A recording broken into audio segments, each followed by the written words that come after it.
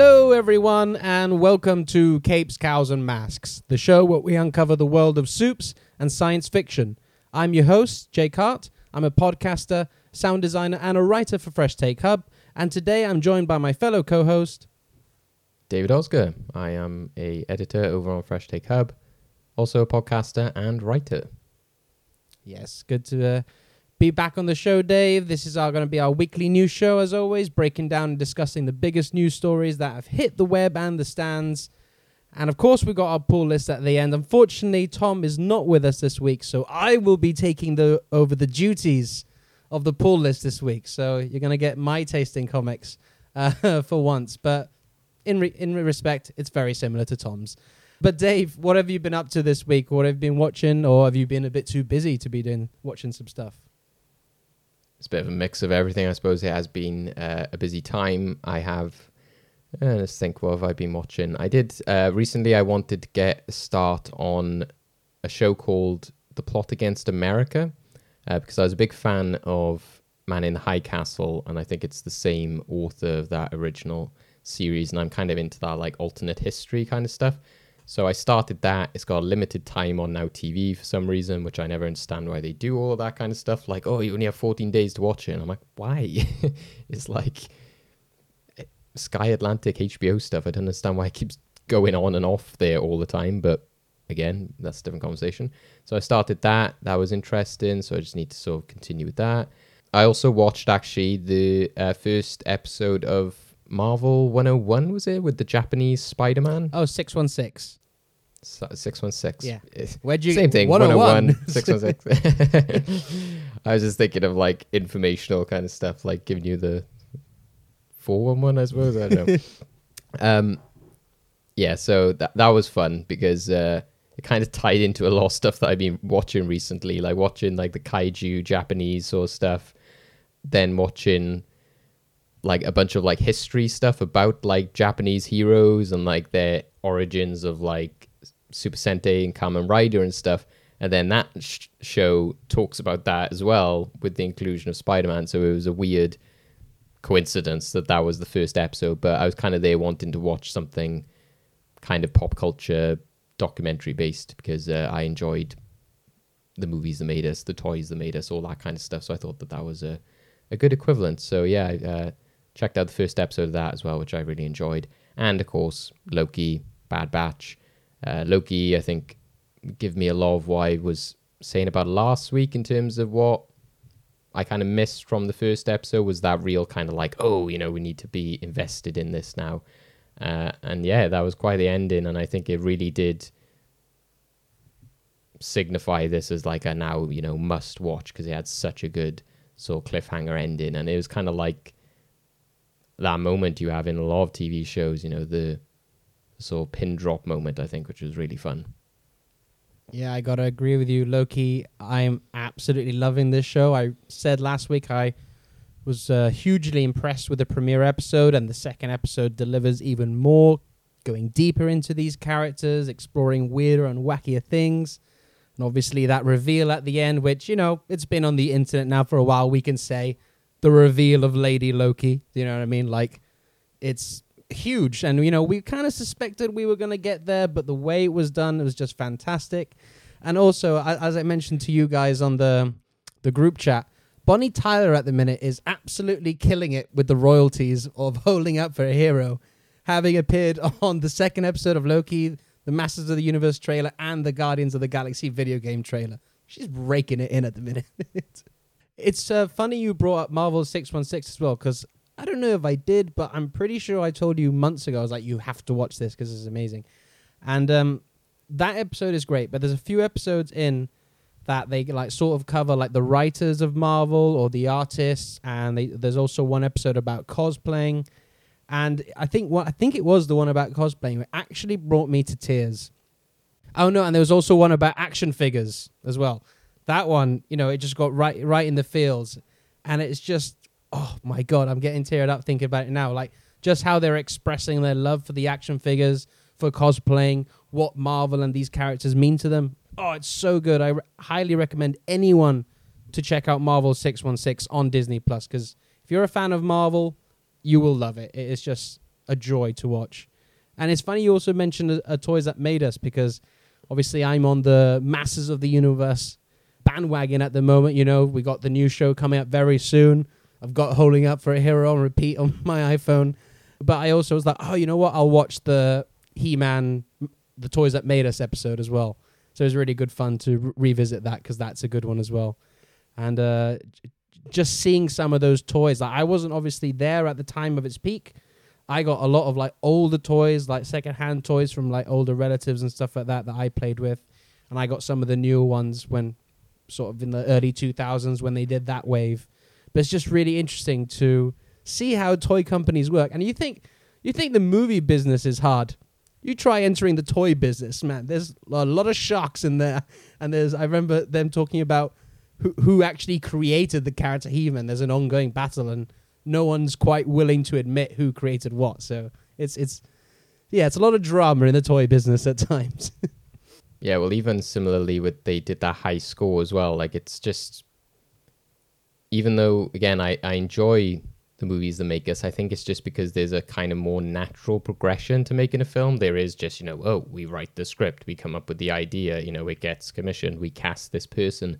Whereas I think the toys and video games are kind of like a untamed beast, if you will, in that they kind of just go, yeah, and let's just do it and just unleash it and then just see what happens.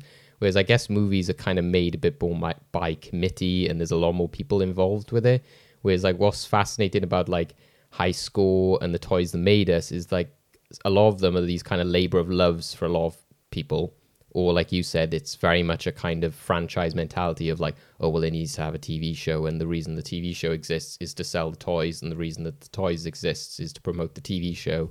So it's this kind of weird conglomeration of stuff. And yeah, just very particular to a certain era as well. Like, again, if you watch like stories of like how 90s films or 80s, 70s, a lot of them are going to be quite similar to how you see the production of like films today even. Whereas again, there's something about toys and video games from like back in the day, if you want to say that, which is a lot different and it's just got this like nostalgia and uniqueness to it, I guess, because they were kind of evolving industries, whereas like cinema has been around for like 100 years, whereas video games only really boomed during like the 80s and 90s, and I think that's what makes those kind of franchises a lot more interesting. And like I said, it developed, it was people in their basements, it was people like developing these things and like adding levels and just making them on their computers and that kind of stuff. So that's always the stuff that surprises me, is that like something like, I think it's like Miss Pac-Man or something, is it, where they used to have arcade machines. And again, cinema's not changed. There's home video, there's the cinema releases, watching it on television. Whereas video games used to be arcades, and that was the only way you could play them. And they had a set amount of levels and nothing would change. And the fact that some students went along and took like Pac-Man and then like soldered together like extra pieces of chips or whatever to like make extra levels and was selling them to the arcades. And then Namco and Atari and all those kind of people went, excuse me, you are like taking our product and making money off it. And then eventually hired them. So it's like crazy stories like that, which tend to happen in like toys and video games, I find. Yeah, and it is always around that era as well, particularly the 80s, because when I was flicking through the episodes, just looking at all the episode titles, I was thinking, you know what? The majority of all these toy lines came out in the 80s. Do you know what I mean? Or at least the early 90s, some of them. And I was just thinking, God, that must have been the pinnacle peak time for toys and for kids. Because I remember even though I was a kid in the 90s, toys were still huge. Do you know what I mean? And also, especially leading up to the Star Wars prequels, there was that huge boom of Phantom Menace and stuff like that. So I've always really valued toys and seeing kids play with toys. But the 80s, man, those kids had it all. Like, obviously, with the Star Wars original trilogy, Motu, Ninja Turtles, loads, absolutely loads. It's crazy. To be a kid in that time must have been something. What a time. What a time. It's just last, before we go into the news, I'll just say it's a shame that kids don't quite have the experience we had with toys these days now. A lot of it is, iPads and apps and all that sort of thing, which is fine. That obviously has a lot of merits and advantages, but I can't help but think, you guys are missing out on these little molds of plastic that created a whole world for us. whenever I think of people saying like, oh, well, they've got digital stuff now, like apps and iPads and all that kind of stuff, and in some ways we had that back in the day, but it was more your kind of like little teach you numbers thing that appeared on your screen, like television. And there was like a little crappy 2D green map, and it was just like, scatter across the map and then go and meet the ladybug and all this kind of stuff. Whereas now it'd be like this 3D animal or something, like taking you through an entire 3D world. It was like, so that's the biggest change in what's happened. Go to Toy Story. We had something like Mr. Spell. Thank you, Mr. Spell. Exactly. You're welcome. Right. So yeah, let's get into the news then. Tear up page 1. Run that photo instead. Headline? Spider-Man, hero or menace? Exclusive Daily Bugle photo. So our first story is Andy Muschietti. He doesn't stop. He's relentless at the minute, dropping the images left, right, and center, as The Flash is currently in production right now in London. And we'll start with the official stuff first. Then we'll go into the set pics and stuff for that. Now, normally we don't discuss leaked photos or on-set photos on this show. We like to keep it official. But I think with Andy Muschietti releasing his photos and these photos being all throughout the internet, I think it's hard not to talk about it. So first of all, we get our look at the Flash's new logo. Andy Muschietti dropped that on his Instagram. And we also get the logo and part of the costume of our new Supergirl, played by Sasha Gage. So before we get into the leaked stuff that we see, Dave, these images, the Flash logo and the Supergirl logo, do they interest you? Are they striking to you? Are you interested in this movie or where these characters are going to go with these new logos?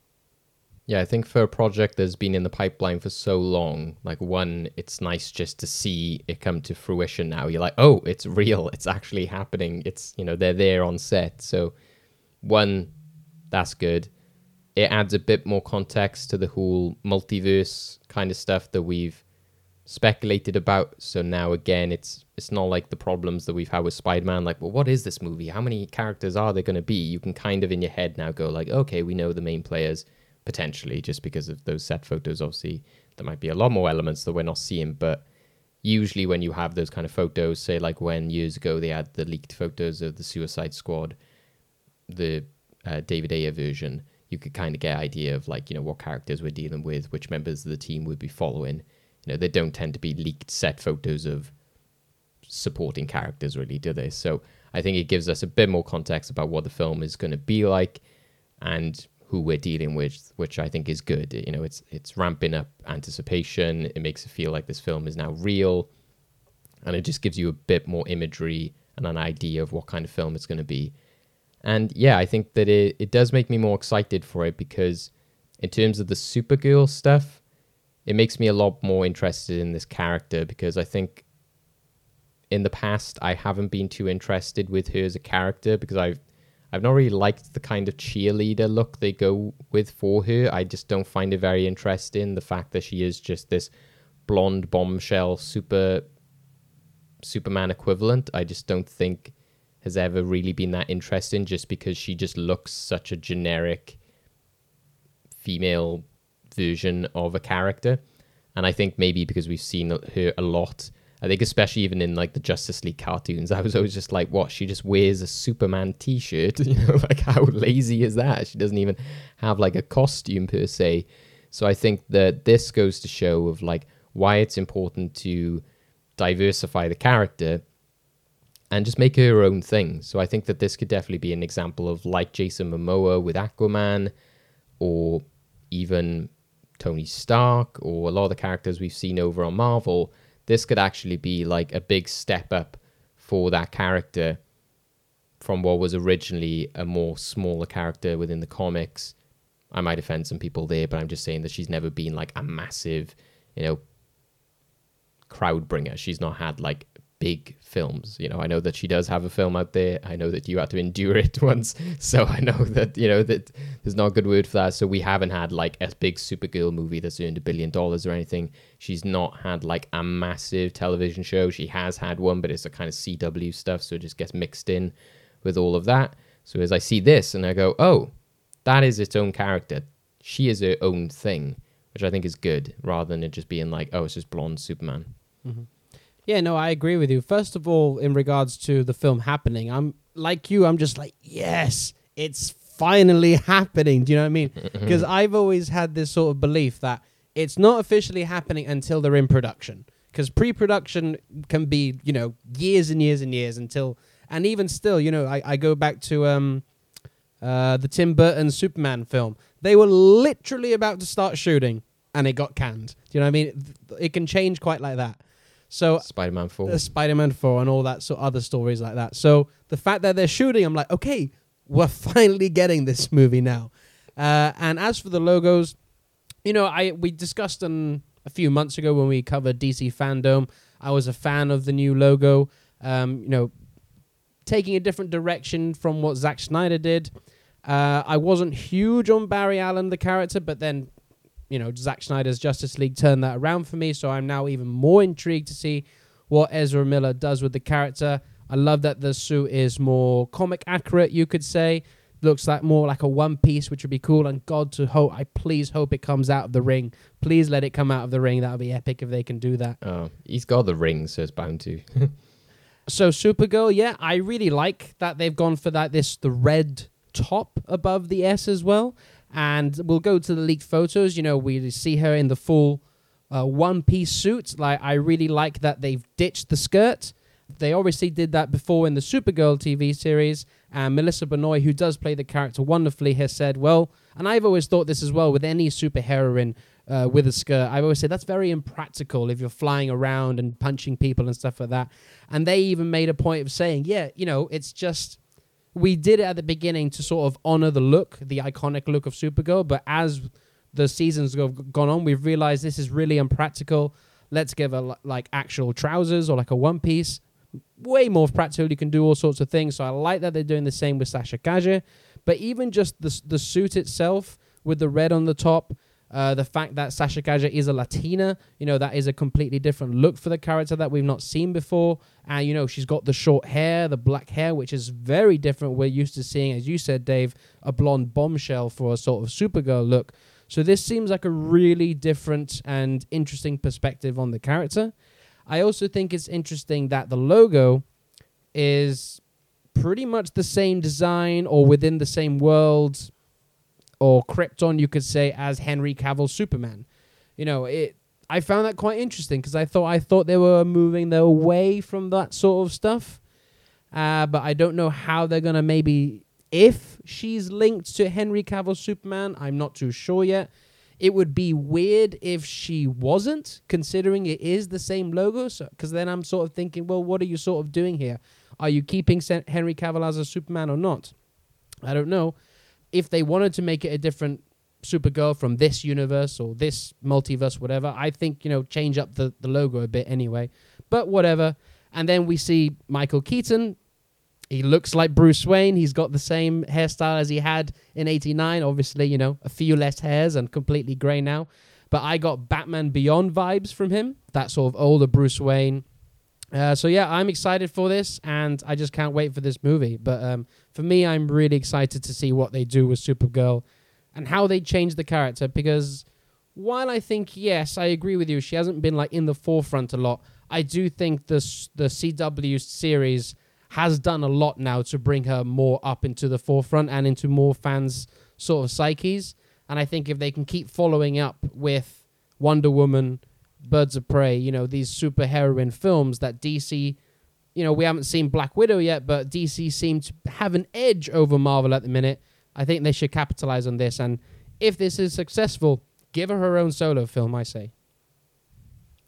And it also goes to show that their look is important because, again, while somebody could say, oh, well, just because she's got long blonde hair doesn't mean she can't be this and this type of character. But I think the history has shown us, and adaptations or even creations of certain characters goes to show that, at the end of the day, that's how we act as humans. You're not going to get, say, a punk girl or somebody who's a bit more tomboyish or more individual who's then just going to be walking around in pink and long blonde hair.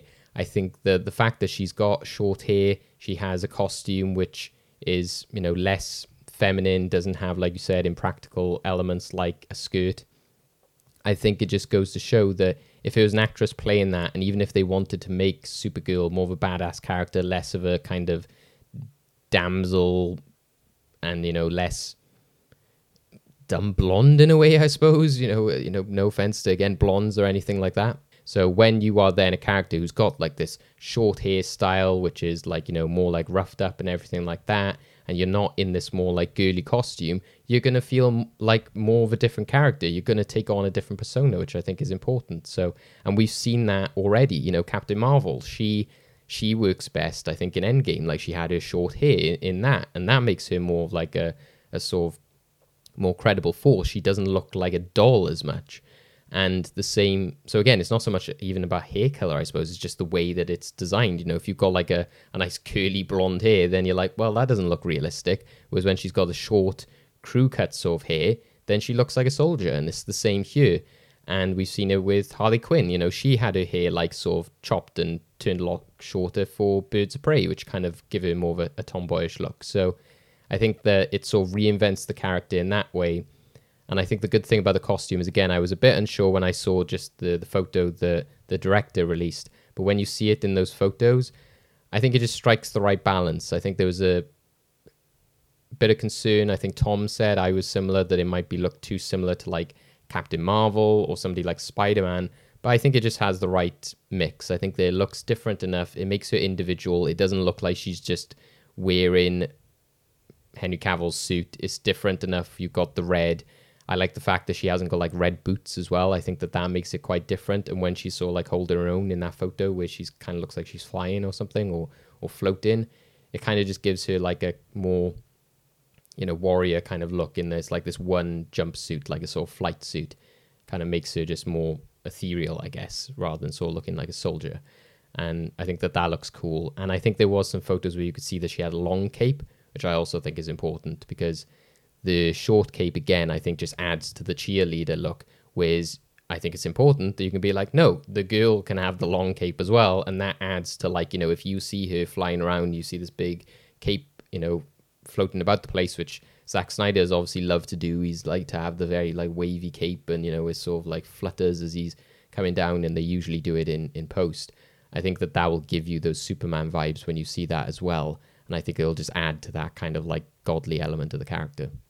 Yeah, I was actually going to ask you that, Dave, because I didn't see those photos, so it's good that you pointed out that she is going to have a cape. But I was actually going to say, do you want her to have a cape or not? Because sometimes you do see them with the cape practically, but a lot of the time, like you said, just do it digitally because it's easier, and you can also do some crazy shit with a digital cape that you can't do with a real cape. So I was going to ask, do you want a cape or not? You're pro cape, yeah, good. Yeah, I'm going against Edna Mode here just because I think that it makes the character look like Superman. And, well, no, like I said, it's a part of the super people. The super family, concept, And, I just think that the short cape always kind of just undermines them. It makes them seem like more of a child or, like the less superior character. So, and I think that the long cape sort of just adds to the character and just makes them seem like they could stand alongside Superman as their fellow super character, rather than just like you have in the comics when you have Aqualad and someone junior and that kind of stuff. I've always felt like that about Supergirl. It was, I guess, because she's called Supergirl. It's not because is there a Superwoman, or like, because people have maybe speculated about whether she will be Superwoman, which would also be interesting, because there's something about girl, lad, that makes them then automatically the companion, so. I was actually thinking as well, like, what iteration of Supergirl we're going to get. Like, are we going to get Kara, which is the Supergirl we all know, the one played by Melissa Benoist, and the main Supergirl, Superman's cousin. Do you know what I mean? Or we're going to get this relatively new take on Supergirl created by Tom Taylor called Lara Lane Kent, which I sent in the group chat as well, one of the comic panels of this character, which she looks very much like what the character that Sasha Calle is looking like. She's got the red on top of the S. She's got the short black hair. So I think it'll be interesting to see what take they do go with it, if they do go for a left field choice like that, we go, oh, we're going to try this take on Supergirl. That would be interesting. Or if they are going for Kara and they're just changing up the look of Kara. Personally, I prefer Kara because, again, I just think it would undermine the character if they're like, oh, I'm this person's daughter or child. So, again, it just undermines them already because they're standing on the shoes of their parent. But also, I'm not sure about, like, the history would go too well in their favor in the sense that she is a child of Lois and Clark, which are two white characters in the comics, which, you know, her being of a Latino background. Again, they could change the history, you know, we're dealing with multiverses and all that kind of stuff, but I think because at this stage we have seen Henry Cavill play Superman and we've seen Amy Adams play Lois Lane, I think it would just be a bit confusing for people, even if they don't want to accept that that's the canon version of Superman in this timeline or whatever. I think that, again, even if you look at the other versions of Lois and Clark, they're always two white people with black hair. So I think they would be better to sort of say, no, she's her own thing, and then you can just assume that her parents would have been of similar descent. Yeah. Exciting stuff. You know, this film is under production now, well into it, so I'm sure we're going to be seeing a lot more photos and hearing a lot more news as the weeks go by. So looking forward to that. But Dave, what's the next story we've got? So interestingly, we've talked a lot about in the past release days, you know, what is the best time for these streaming services to be releasing their content. You can have a lot of stuff that's all bundled into one day on different services. You've got a lot of stuff to go through. And when they changed to Wednesdays with Loki, we were quite open to it. So now, apparently, they've made the decision to switch the premiere for new MCU series to Wednesdays as a official day for original series. And then films, etc., will be sort of more stick to the Friday release, which I think is an important move. So, yeah, Disney Plus has now officially confirmed that all its original series programming will be shifting to that new weekly release date. This will include all of the streamers' original scripted, unscripted, and animated shows. So, yeah, we're going to Wednesdays for all of those kind of originals, and then Fridays will be like our movie day. So what do you think of that change, Jake? Like I said, we've talked about it quite a few times before, you know, not necessarily saying, oh, I think they should do this, but we've talked about the problems of having stuff appear on one day and all the different services using the same day, etc. Yeah, I think you said a couple of weeks ago you were looking at everything that was coming out on Disney Plus, and you were like, man, Fridays are just absolutely stacked.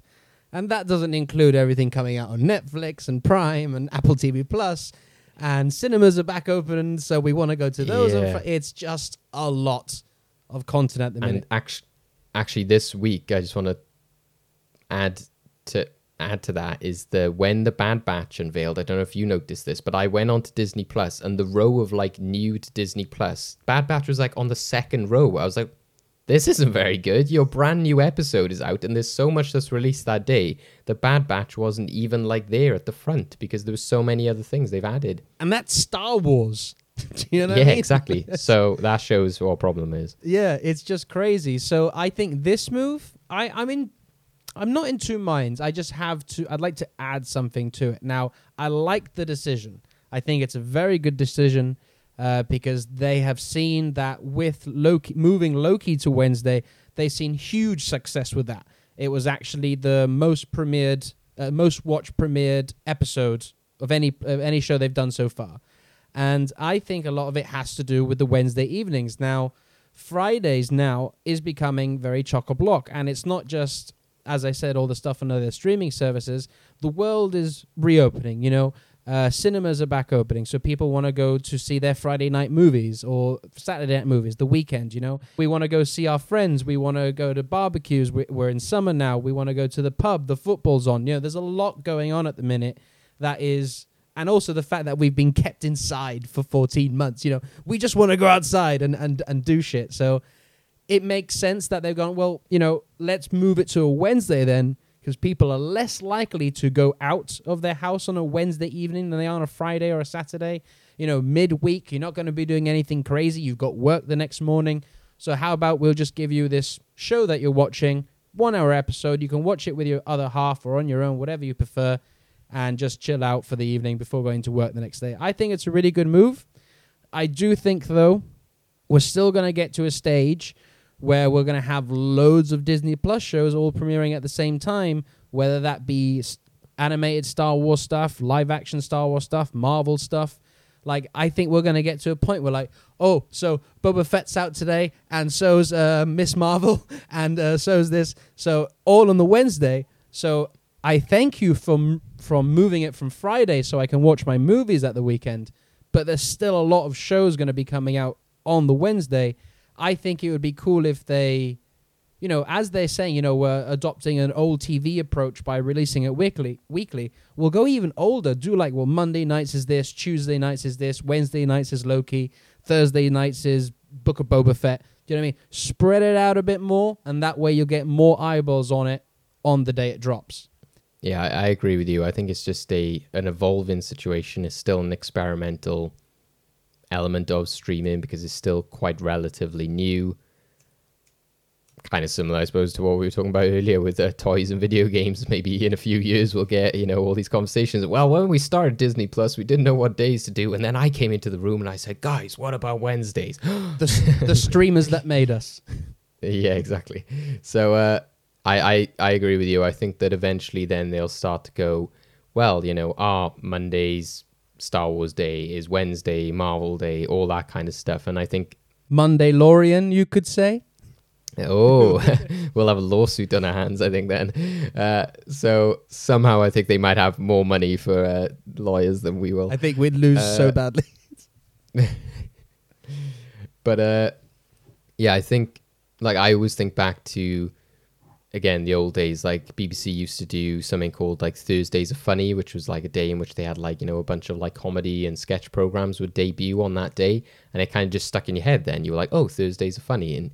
And, back in the days of Nickelodeon and stuff, they were Fridays, thank Nick it's Friday and all this kind of stuff. So you could even go back to those kind of days, and it might be a way of rather than just being, hey, here's the new Netflix show, because I think we've talked as well about whether they're marketing these shows well enough, how they're grabbing audiences, and maybe it shouldn't just be hey, here's Sweet Tooth, here's Loki, are you going to watch this, you're going to watch that? Because I think a lot of audiences and a lot of viewers will just kind of see it and be like, oh, cool, that's interesting.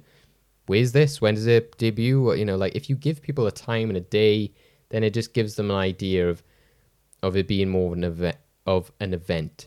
So I think if you start marketing things as, Wednesdays are Marvel days, if you have these clever, marketing strategies around having, they used to do, Thursdays are funny and thank Nick it's Friday and all those kind of stuff, then you can kind of create a built-in audience who know, oh, I know that there's always going to be something entertaining and funny on a Thursday because Thursdays are funny, or I know that there's going to be some funny stuff or, on Fridays because, it's thank Nick it's Friday. It's that kind of mentality. So even if you don't know what Marvel show is coming up, if you know the Wednesday is a Marvel day, then you can go on there and rest assured you'll find some form of Marvel content. So it might be a viewer who isn't really interested in animation and wouldn't have watched the What If series before, but because they're used to their Wednesday 7 o'clock Marvel appointment viewing, they might be like, hey, I'll give this a shot. So I think that's definitely something I think that will start to evolve and we'll see in the future. My only concern, I suppose, is just whether you're going to get a bit less water cooler talk. I think it's good for fans that you don't have this urgency. I think some people will feel if they haven't watched it on the Friday and they've missed it, then they miss out on the conversation that entire week, and then they just go, oh, I may as well wait for it all to release or something like that. Whereas I think Wednesdays does give you that chance to maybe have people kind of, they might watch it on the Thursday or the Friday, they'll catch up at some point, and whenever you see your friends or people at work, you'll talk to each other sometime within that weekly space. So I don't think there's that kind of oh, have you seen it this weekend? Oh, no, I haven't. Oh, well, speak to you in a few weeks' time kind of thing. I think there would still be that oh, have you seen it last night? Oh, no, I didn't see it. But there would still be like a few days for you to sort of like catch up. Or then even still going into a new week, Monday or Tuesday, you could be like, oh, have you seen the new episode because you want to catch up for this Wednesday? Oh, no, I'll check out tonight. I think there's less of that appointment, like that tight frame in what you got. Even though it's still a week to a week, it's just something about the week structure and the way that people work and the mentality of it, I think, which will make them feel a bit more relaxed. But I just don't know if that's going to take away from the kind of water cooler talk of like, oh my God, did you see what happened last night? Like, oh no, I usually watch that on a Sunday. And so you might lose a bit of that. Maybe that's my only concern. As you said, Dave, it's an experimental process, and one that is just continues to fascinate me, how these streaming services are thinking and working out these different strategies. We'll see where it goes in the future. So, as we talked about earlier, leaked photos. There's a lot going on these days. We didn't speak about a couple of weeks ago. There were some leaked photos of Shazam. The sequel's currently filming right now. We saw some leaked photos of Zachary Levi in the new suit. But the director, David F. Sandberg, was like, you know what? I'm tired of all these leaked photos getting out. So he just released an official photo with the whole Marvel team all in their new outfits. An interesting detail is that the actress Grace Fulton, who played Mary in the first film, who only plays the non-superpowered version, is now all grown up. So she can play both versions, the non-superpowered version and Mary Marvel, within the new costume and stuff like that. So Dave, I go to you first. What do you make of these new costumes? They look badass to me, and I could even say a little bit darker. Yeah, I didn't notice that with... Yeah, I thought that there was something different about her, and yeah, so I guess that's good for the actress who plays her as a kid, but not so good for the actress who played her when she was grown up. But again, I suppose you can't have bad feelings for like an actress progressing her career.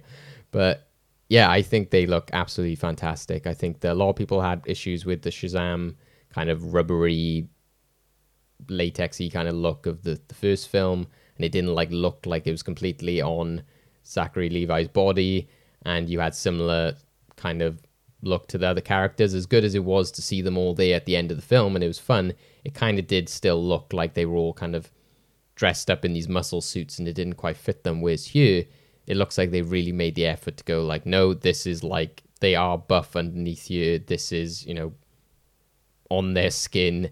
This is a real suit. Kind of still giving you that Man of Steel vibe again. So I think that while you said about it being odd that Supergirl's costume is potentially linked in with Henry Cavill's Superman, I think it's just the way that they're going with a lot of these suits is just they like that alien kind of realistic look to it. So I think that they're just making that uniform throughout all of their DC costumes. So yeah, I think that is really promising, that it looks more realistic.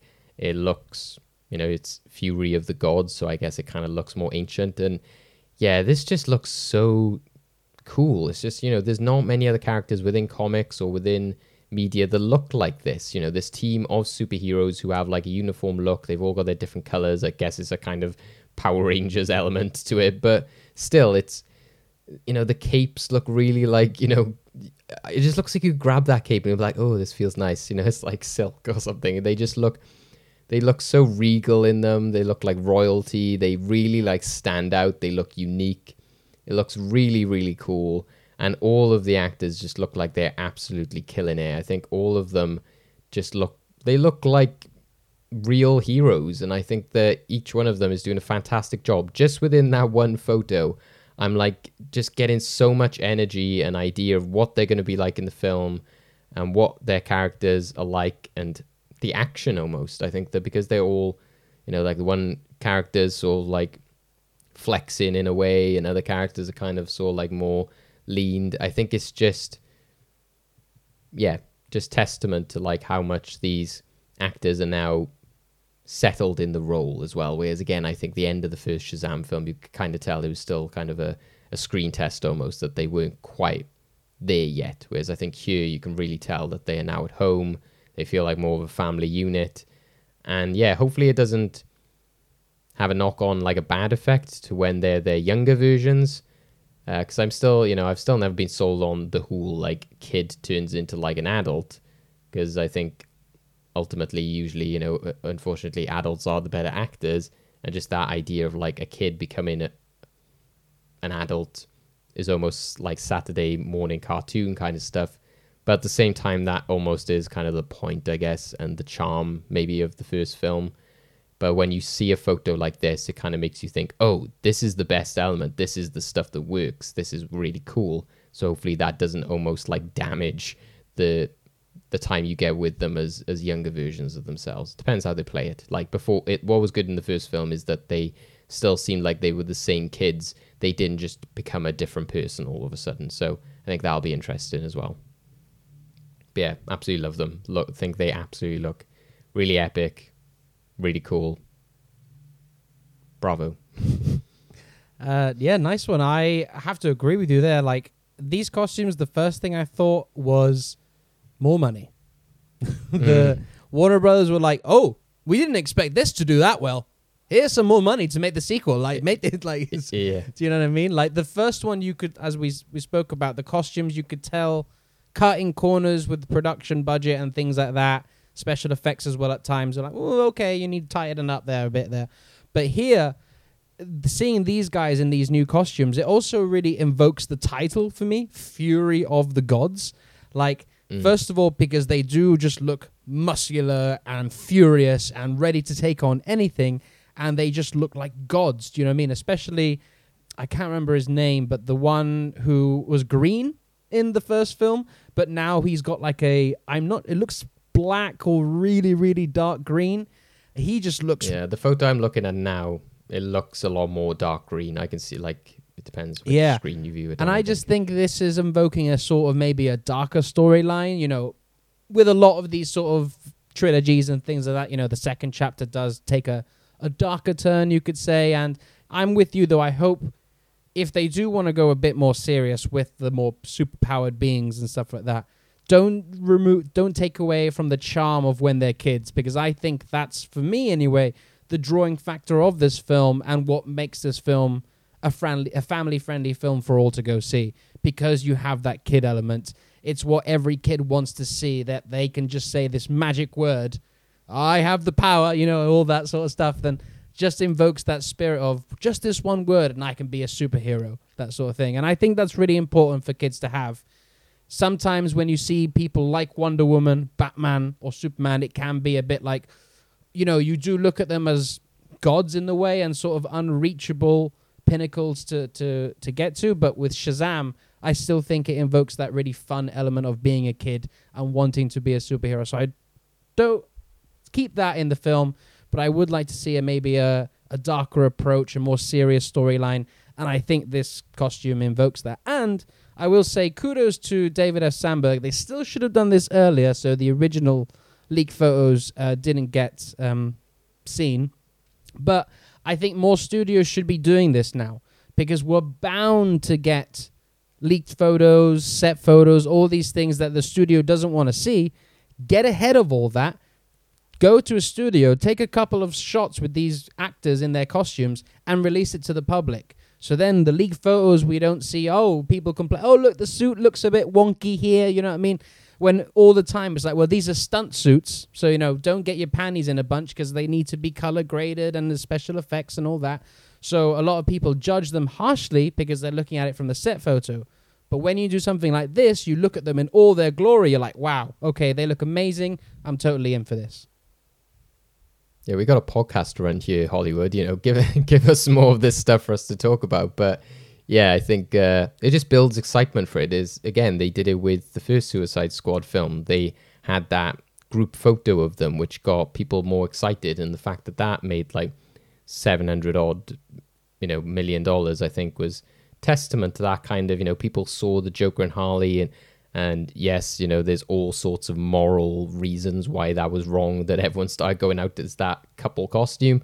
But regardless, it still got people excited about like, oh my God, I love the way the Harley looks. I want to go as her for Halloween before the film had even come out. So I think that there's that element as well of building anticipation, building excitement, getting people teased what you can kind of expect without giving too much. Again, like a costume is, unless it is something like, Mjolnir in Avengers. You don't want to see like Cap holding that because that would have ruined the surprise. But as long as it's something that we kind of know that's going to be there, then it can prove really effective. And I think when you were saying about it's important that they have that element of the kids turning into the adults, I think this will be the testing moment for that for me.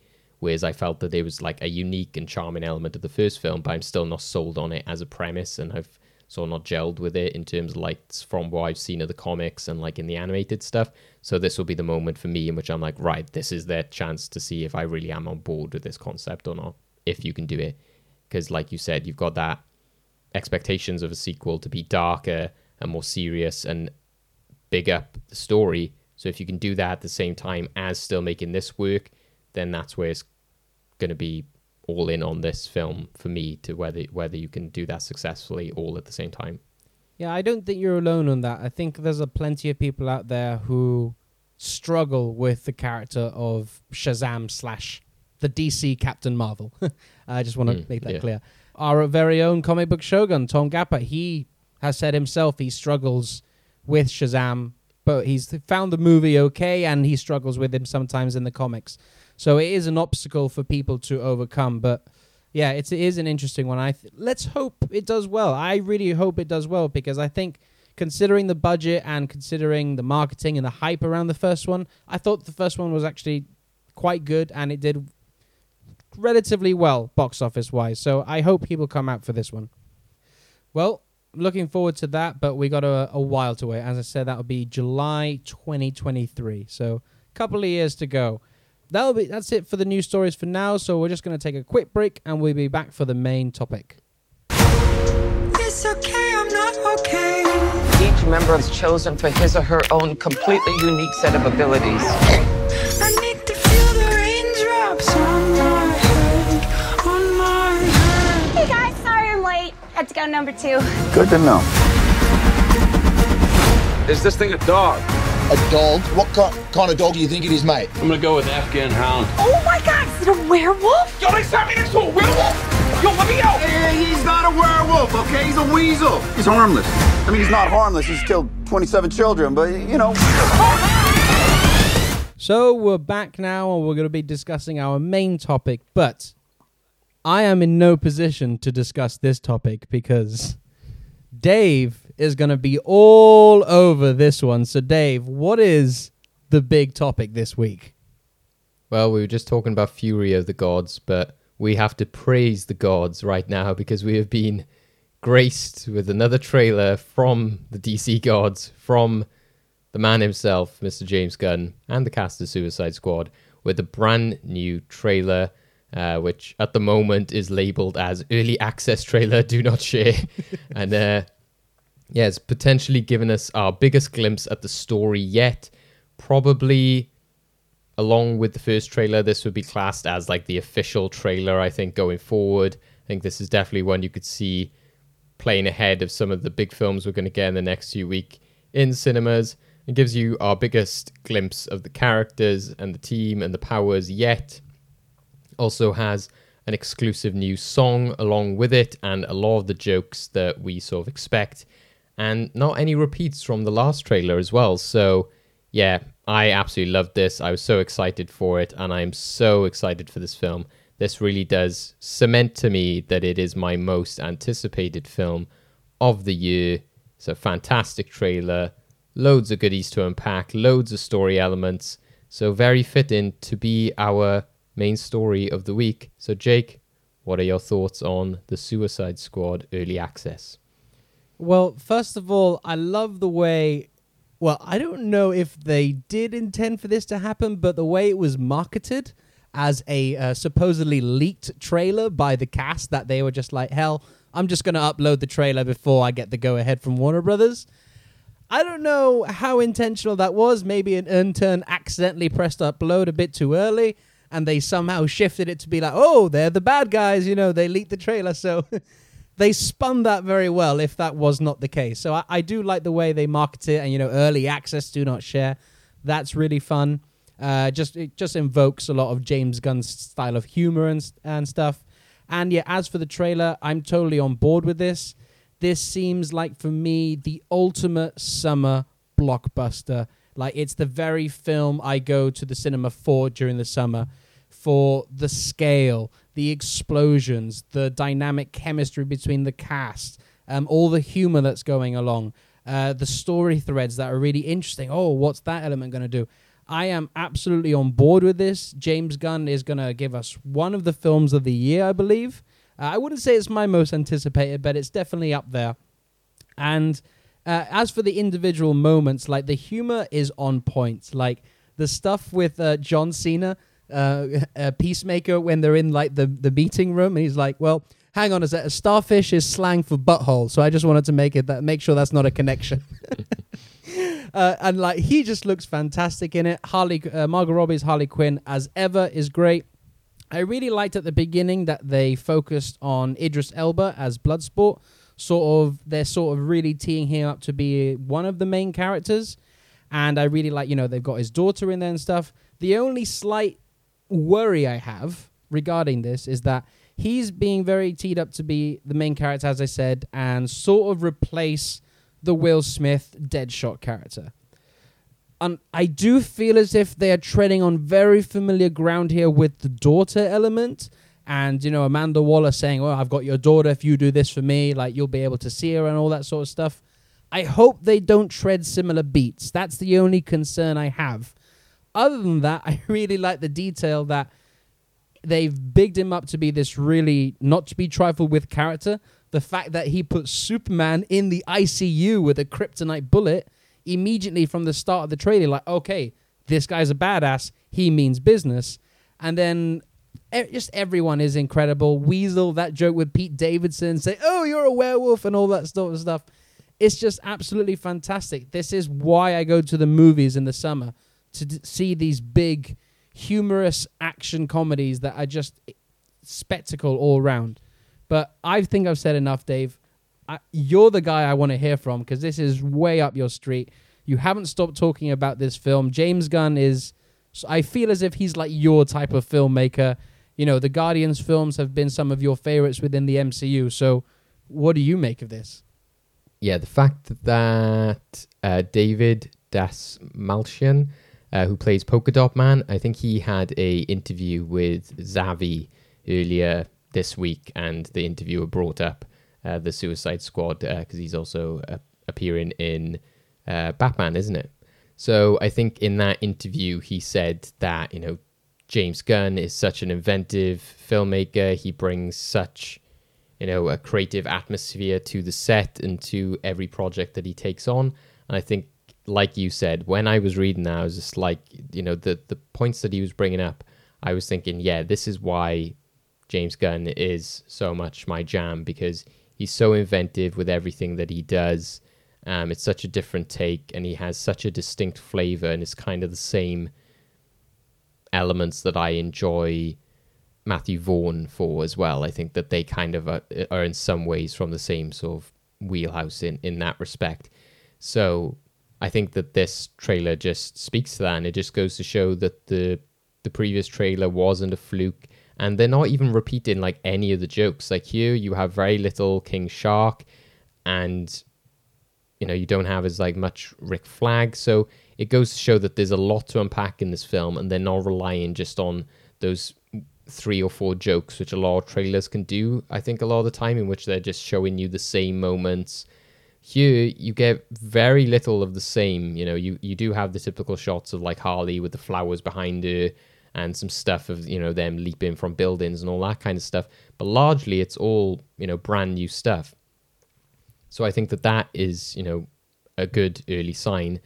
And yeah, I agree with you. I think it looks like, the ultimate kind of summer blockbuster. Very fun, very ridiculous. Has to be seen on the big screen. And I think that is, again, one of my worries is that, we've had a film like In the Heights, which some people have said that maybe is underperformed because of, the fact that it's on HBO Max. Some people disagree.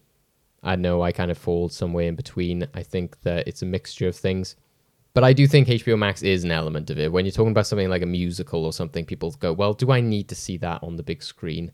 And I think with something like Godzilla vs. Kong, people clearly went like, no, I need to see this on the big screen. So I think that there's still an element of that, thankfully, here with Suicide Squad, in which people, even though they've got the option, will feel that they have to go watch it on the big screen. But I do still worry about that element of just too much of it being spoiled online, too many clips, too much of this kind of like, oh, I can just watch it at home, especially as we've already talked about, it's going to be summer, people are going to have holiday plans, they're going out, they might just think, oh, you know what, it's easier just to kind of like chuck it on, I can just watch it on my phone on the way to work or something like that. So I hope that doesn't harm it, but I also just think that regardless of whether it affects its success or not, it just shows that it should be a theatrical experience. It's like the argument with Dune is like, no, you shouldn't even have the option. Like, this is how you watch this film. This is an exclusive theater experience, which I think is important. So I think that's my main issue with that side of things. But yeah, I also had the same feelings with you in terms of the Idris Elba stuff. I felt that like, oh, this seems like we're treading similar territory. I especially didn't like that stuff in the first Suicide Squad film because I felt that it was kind of bigging up the family-friendly image of Will Smith, so then you almost rob Deadshot of the image of being a criminal. They were like, no, we can't have Will Smith be a criminal, so we're going to have to make him sympathetic in some way or form because it's Will Smith, which I think that really harmed that film and that character. Whereas I think luckily here, it seems like you can tell the differences in it, in a director like James Gunn, in which like he might actually make them look even worse for the David Ayer film in saying, well, if you want to do that story, here's how to do it right. Because here, you don't have like a little 8-year-old girl. You have like a very realistic looking daughter who, looks like she is sort of brought up, maybe on the streets. She's sort of like very realistic in terms of like asking for stuff from her father. She's like a teenager. Just seems like a more like diverse and realistic depiction of the character, and it plays to Idris Elba's strengths, which again, they did that with Deadshot. They're playing to Will Smith's strengths, but it was a disservice to the character he was playing. Whereas here, I think again, it's kind of like where people have said, oh, I think Idris Elba should be the next James Bond. I've never agreed with that because I think he's just too much of that kind of like rough and ready character. So that's why I think that he perfectly suits this character here. So it's playing to his strengths in a good way. And I think that without knowing too much about Bloodsport, I think that seems to go with the vibe that they're going for with that character. If he is this kind of mercenary, more like violent character. And like you said, the fact that you say that thing about Superman right at the beginning made me kind of laugh in my head. I was thinking, is this how they get Henry Cavill out of the DCEU? Like, oh yeah, he's been shot, he's in a coma now, sorry. Yeah, I think that would be amusing anyway. But yeah, and then apart from that, like I said, it's all just the usual stuff. I love all the cast members that we're seeing here. I think that, I'll say that I think Margot Robbie has grown as Harley Quinn. I think that she's always been great. It was a bit iffy on her in the first Suicide Squad film, but here you can just see that she is so comfortable in the character and that she's just nailing it with everything. That joke when she comes on the helicopter, I just loved that. Like, sorry, just go for a number 2, which in any other circumstances, you'd be like, oh, God, that's a bit of a stupid joke. But she makes it work. Sorry to interrupt, Dave, but I think a lot of it has to be down to the director she's working with as well. Yeah, they've said this combination is great. That's what James Gunn has said himself, that Margot Robbie is the best actor he has ever worked with. And I think you can really see that in the trailers. And like, I've been a fan of Margot Robbie as the character of Harley Quinn, but you can't deny that James Gunn is probably the best director she's worked with as with the character. Yeah, and I love the Weasel stuff. I love that theme that just his brother seems to play like all the like animal characters in his like blockbuster films.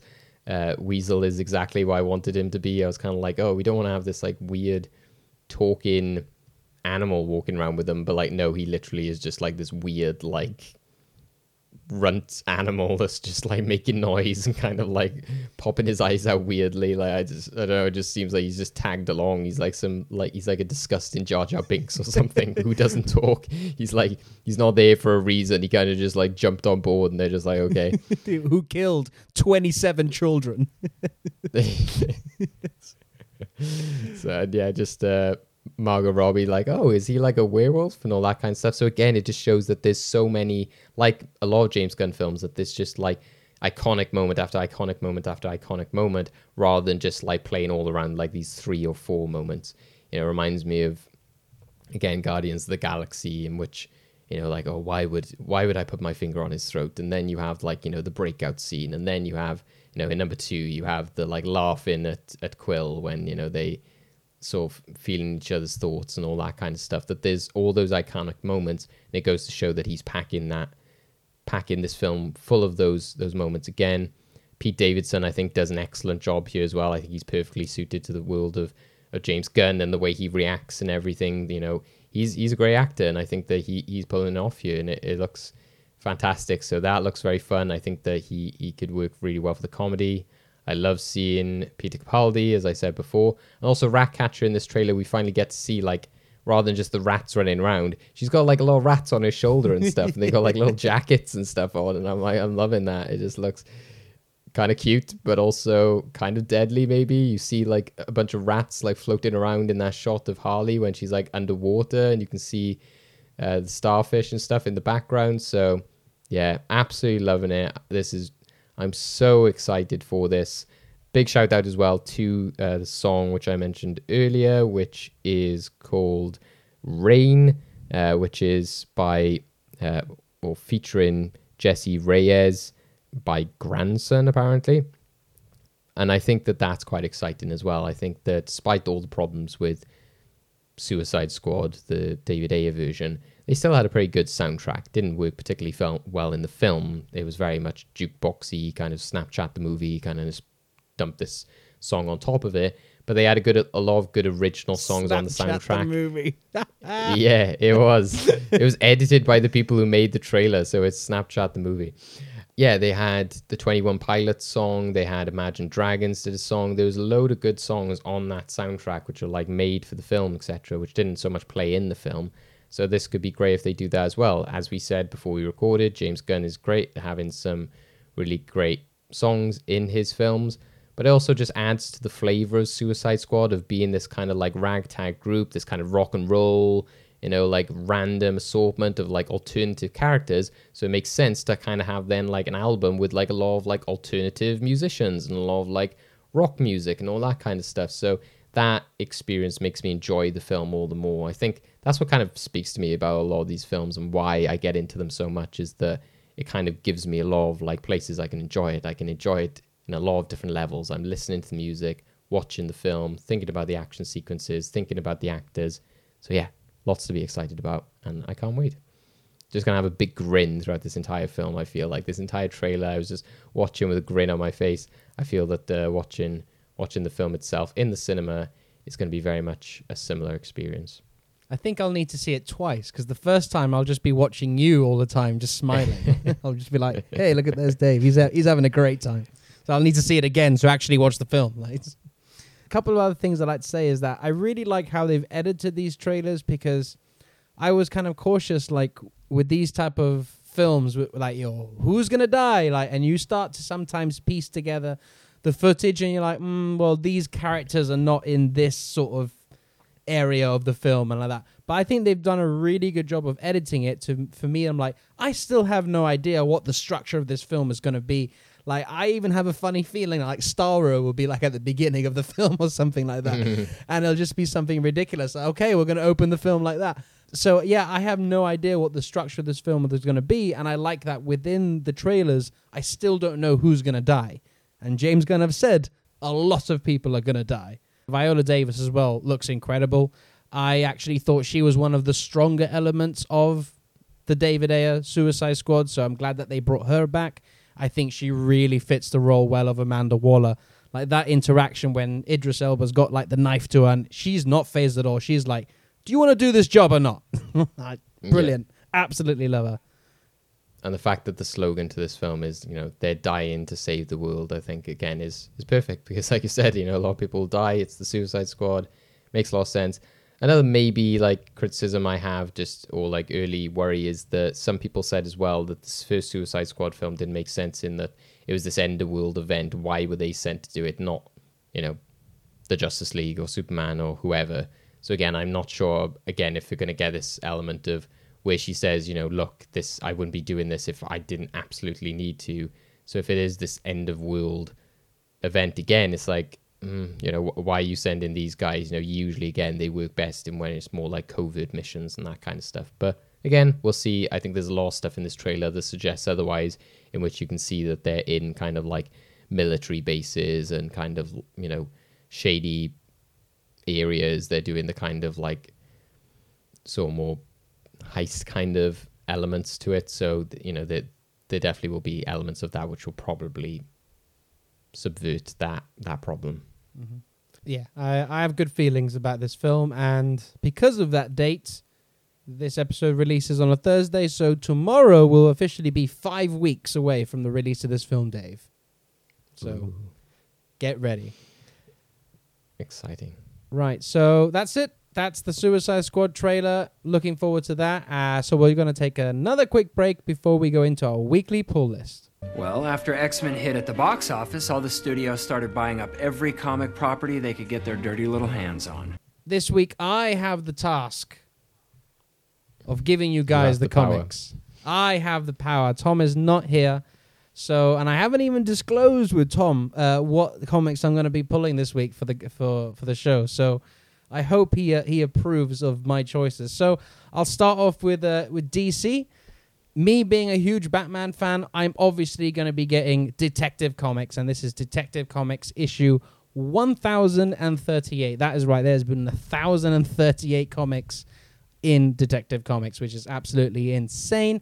Huntress is in the fold again. Lady Clayface is here. Will the city collapse underneath itself? Who knows? But it's some really good stuff happening in Detective Comics, so check that out. Then we go to stay on DC, Infinite Frontier #1. So Infinite Frontier a few weeks ago started this new phase in DC where they basically said all the multiverses count. They're all canon, and it just confused things even more. And then after Dark Knight's Death Metal, everything was sort of put back where it belonged. Everything, like all the damage from all the crises was undone. And some of the heroes that we had thought had gone forever have returned.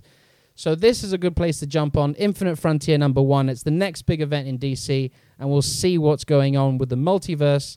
And with all this talk of multiverse stuff happening within movies and TV, this might be a good place to jump on to get your sort of head around how the multiverse works. So we're going to head over to Marvel now. So we've got Amazing Spider-Man issue 69. Nick Spencer continues his amazing run on Spider-Man with the Chameleon Conspiracy. As this carries on with Teresa Parker, they dig in to uncover what the Chameleon Conspiracy is. And the next up from Marvel, this is Pride Month, and Tom shouted out a week or two ago, DC did a Pride issue. It is Marvel's turn, so this week we have Marvel Voices, Pride issue 1. So this is basically a special issue. It's a bit longer, it's 88 pages, and it's just going to have a lot of stories about all the LGBTQ characters within the Marvel Universe. So we're going to have stories about Wiccan and Hulkling, Iceman, Mystique, Destiny, Karma, and a few other characters. So really important. Representation matters, and if there's any month to pick this up, this is the month and this is the week. So check that out. And then for my indie pull, we're going to go with Image, and that is Sea of Stars issue 10. This is by Jason Aaron, who is a very popular writer among the Marvel universe with his work on Thor.